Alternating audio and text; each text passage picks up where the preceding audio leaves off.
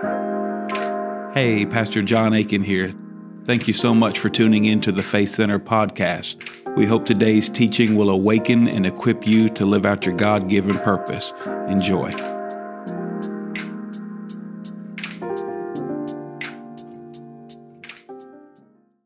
Pastor John here with this week's 10. Well, it's really not at 10. It's more like 10 at 10:45. Running a little bit late. Had a meeting this morning, and it was a really good time. And so I want to come and just open up and get in the Word with you. Hope you've had a really good week. The weather has been absolutely incredible. Have just really enjoyed this weather, and I want to continue in talking in the Word about how to grow in Christ, and talking about this resource that's out at the prayer table.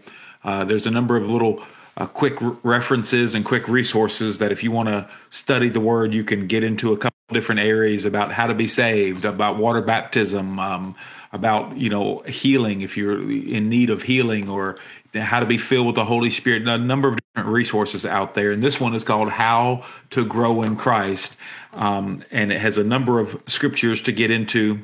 The main scripture, which we'll read again and go with, is Matthew 11:28 through 30. And this is the foundation of, if you want to grow in Christ, here's how.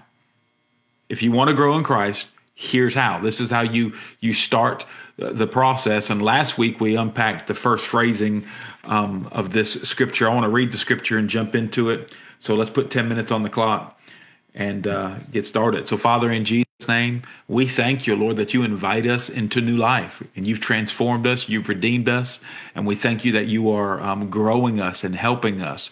We thank you that we can hear your voice. Your sheep know your voice, and another they will not follow. And so thank you for the personal invitation to come to you and to learn from you and take your yoke. We just want to know you more and grow in our relationship with you. So Holy Spirit, help us in Jesus' mighty name. Amen. So growth is intentional. That's what we talked about last week. Growth is intentional. It's never accidental. And this is, you need to see this as a personal invitation from the Lord. Matthew 11:28 through 30. It says, Jesus says he was talking to a crowd of people that knew the word of God. They were familiar with the temple and synagogue and with serving God and honoring God. And so he was speaking to them, and he was saying, come to me, all of you who are weary and burdened, and I will give you rest.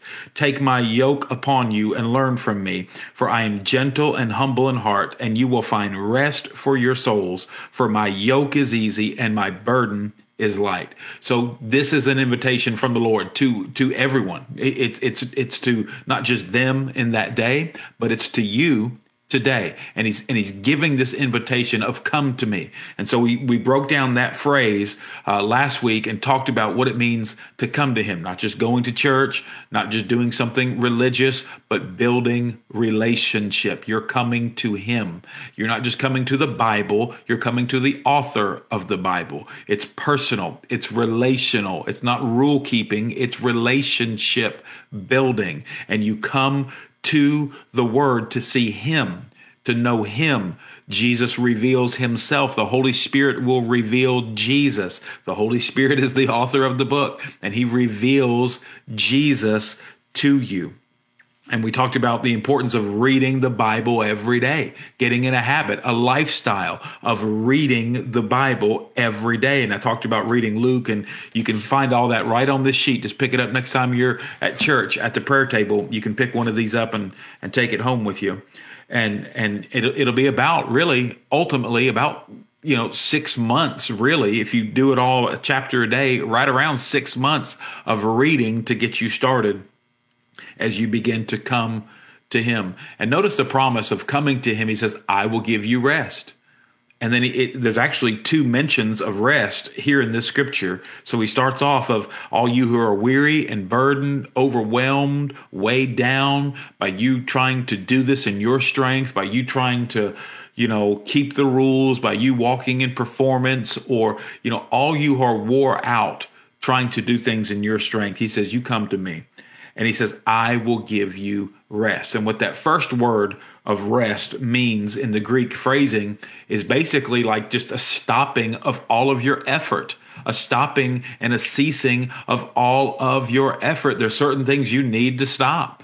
Of course, sin being one of them, stop pursuing sin, but also religious performance of trying to earn this and trying to do this by effort and performance. We need to stay away from that. We need to be responsible. We need to be faithful. We need to be diligent, but we don't need to keep the rules in a sense and try to do stuff to earn something, to try to be good enough.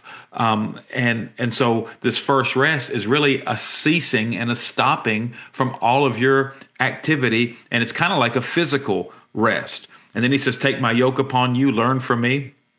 And when he says my yoke is easy and my burden is light, he talks about you'll find rest for your souls. Now, it's not just a physical rest, but you'll find rest in your souls. The Lord is my shepherd. I shall not lack. He leads me in green pastures. He makes me lie down in green pastures, leads me by the still waters. He restores my soul. What that means is he brings my soul to a place of rest, and the rest is resting in him. It's not inactivity. It's being active in him and having him be active in you. It's resting in the right activity, not some self-effort, not sinful activity, not performance activity, but resting in his finished work, the identity, the authority, and the ministry that he has for you. And so this phrase of take my yoke refers to a rabbi's teaching. A yoke is not just this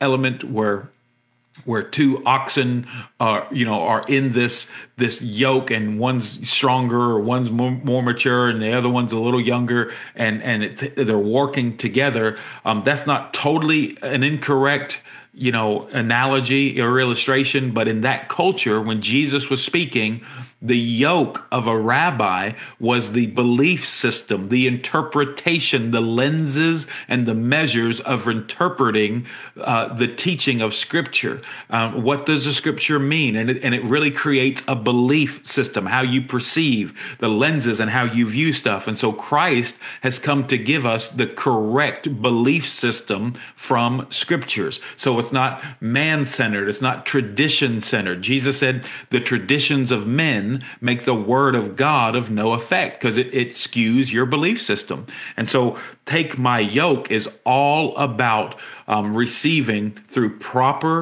a spirit of wisdom and revelation, receiving the proper interpretation of Scripture, of the Word of God, to establish in you the godly and accurate belief system for your life. Because all behavior is supported and driven by a belief. And so it's all about a belief system, and it's putting theology in action. And rabbis would have this teaching, creating or explaining the interpretation of what the Scripture means and how to apply it through obedience in your daily life. And Jesus came to teach that, and he's the rabbi of all rabbis. He's the heavenly rabbi that has come to be our teacher, our Lord, our Savior, our Master, and give us the proper interpretation of Scripture. So notice he doesn't say go to synagogue and go read the Scripture. What he says is you come to me. Well, how do we come to him? We go to him by reading Scripture. In John chapter 5, Jesus said, to the Pharisees who went to synagogue all the time and was reading the Scriptures all the time, he said in John chapter 5, you think you have eternal life because you read the Scriptures, and in the Scriptures you think you have eternal life, but you don't because you're not willing to come to me. You got to come to me. And we go to Jesus by going to the Bible. But when we come to the Bible and we actually come to him, we need to take upon the second phrase. And the second phrase is take my yoke. Take my belief system. And on the resource, I have a few scriptures listed below here, and I'll only share one of them today, and then next week I'll pick it up with some more. But it's all scripture is God breathed. It's God inspired. 2 Timothy 3:16 through 17. It's a great scripture to look into. All scripture is God breathed and inspired by God. And it's useful. It's profitable for teaching, for doctrine, like to feed on this doctrine. And doctrine is really a pathway. It's a way in which your life should walk. It's a roadway. Let the word of God be a lamp unto my feet and a light unto my path. It's a doctrine. It's a way. The word and the teaching of scripture from Christ gives us a pathway, gives us that kingdom yellow brick road that we need to follow. So it's profitable, and it teaches us the way in which we should live our life. And just that alone is huge. So are you walking in the will of God?